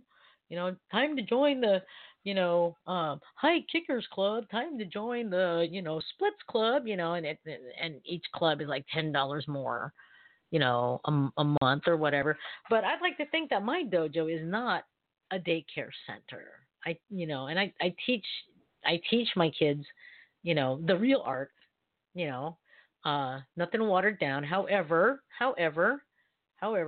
with kids, you have to modify the curriculum. I can't teach a kid the same thing I teach adults. Now, if that's what people call watering down, then okay, so be it. I've watered down, a curriculum for 6-year-olds. I'd say what you're teaching is age specific. That's a good way to put it. It is. Because if people are going to call that watered down, I'm going to be like, what are you talking about? No, you're not going to teach a 6-year-old to stick your finger knuckle deep in somebody's eye and have them practice that. Well, no, not so much that, but I'm not going to teach them that, this is the history of Kaju Kenbo. You have to remember all, blah, blah, blah, 52, whatever, right? Or this is how to do, or explain what chi is, or expect them to do Tai Chi the way that you're supposed to do it as an adult. It's age specific. I like that. I like that phrase, because some people look at that as watering down, and any dojo that teaches kids is a daycare center, and it's kind of like, yeah, it's not. No, no. So, anyway. It is 7:55. Hey, nobody called in. It's because no one's used to it yet. I've been away from the using the landline and the cell phone thing for so long that I guess people are going to have to get used to it. So let's try this just for fun. I want to kind of test this. So if you could do me a favor, Kat, and go into the next room and call this number, right? I want to see how it sounds. Okay. Right, but you have to go in the next room. I know. I just want to write down the phone number. I want to see how it works because I just managed to bring everything together, and I just kind of want to see if it will work. 347-677. I don't think you saved it. No, I didn't save it. So just go into your 677-0699. Yeah. So just go into 699. Okay. Yeah. So just go into the next room and call me. You can't call me from there. From the phone? You can't call me from that. You can't press on that. Okay. So good. I kind of want to see how this works. Okay. All right. Go in the kitchen or someplace where I can't hear you. Okay. All right. So we're going to figure out how this works since we have a few minutes left. Dustin goes, Dustin goes, that's different than what I'm referring to. The places I've seen just don't teach repetition, and they don't do any conditioning. They just play the whole time. You still have structure and start them out right, so don't get me wrong on that. Oh, okay, great. Because I was wondering whether or not you thought that, teaching modifying a curriculum for kids is watering it down, and I'm like, well, I have to. Right? Eric writes, I watch on my phone and can't call when I'm watching. Oh, that's true. That's true. Well, in situations like that, then you would just be listening to the show if you just called. Right? So let's see what happens when Kat tries to call the number. Let's see what happens here. In fact, let me close up all of these other thingies here. I had to close the Taekwondo uniform thing because that was 90 seconds. I think they're telling me that I have 90 seconds left on this. Are you going to call me or what? What do you mean it won't go through? Let me see. Let me see. This always happened with your phone. I don't know why. Yeah, I don't know. Why won't it go through? 347-677, right? 0699. Yeah.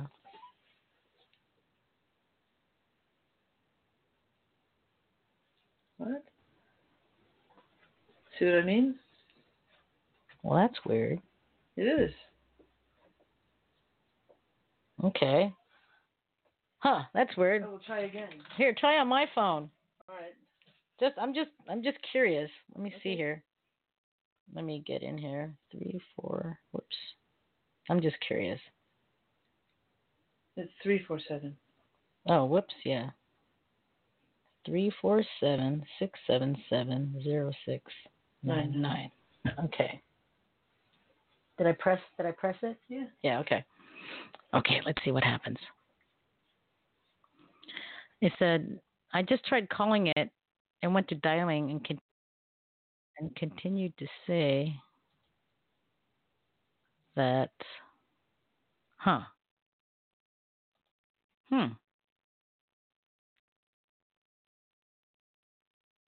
Well, that's weird. I guess it's not working?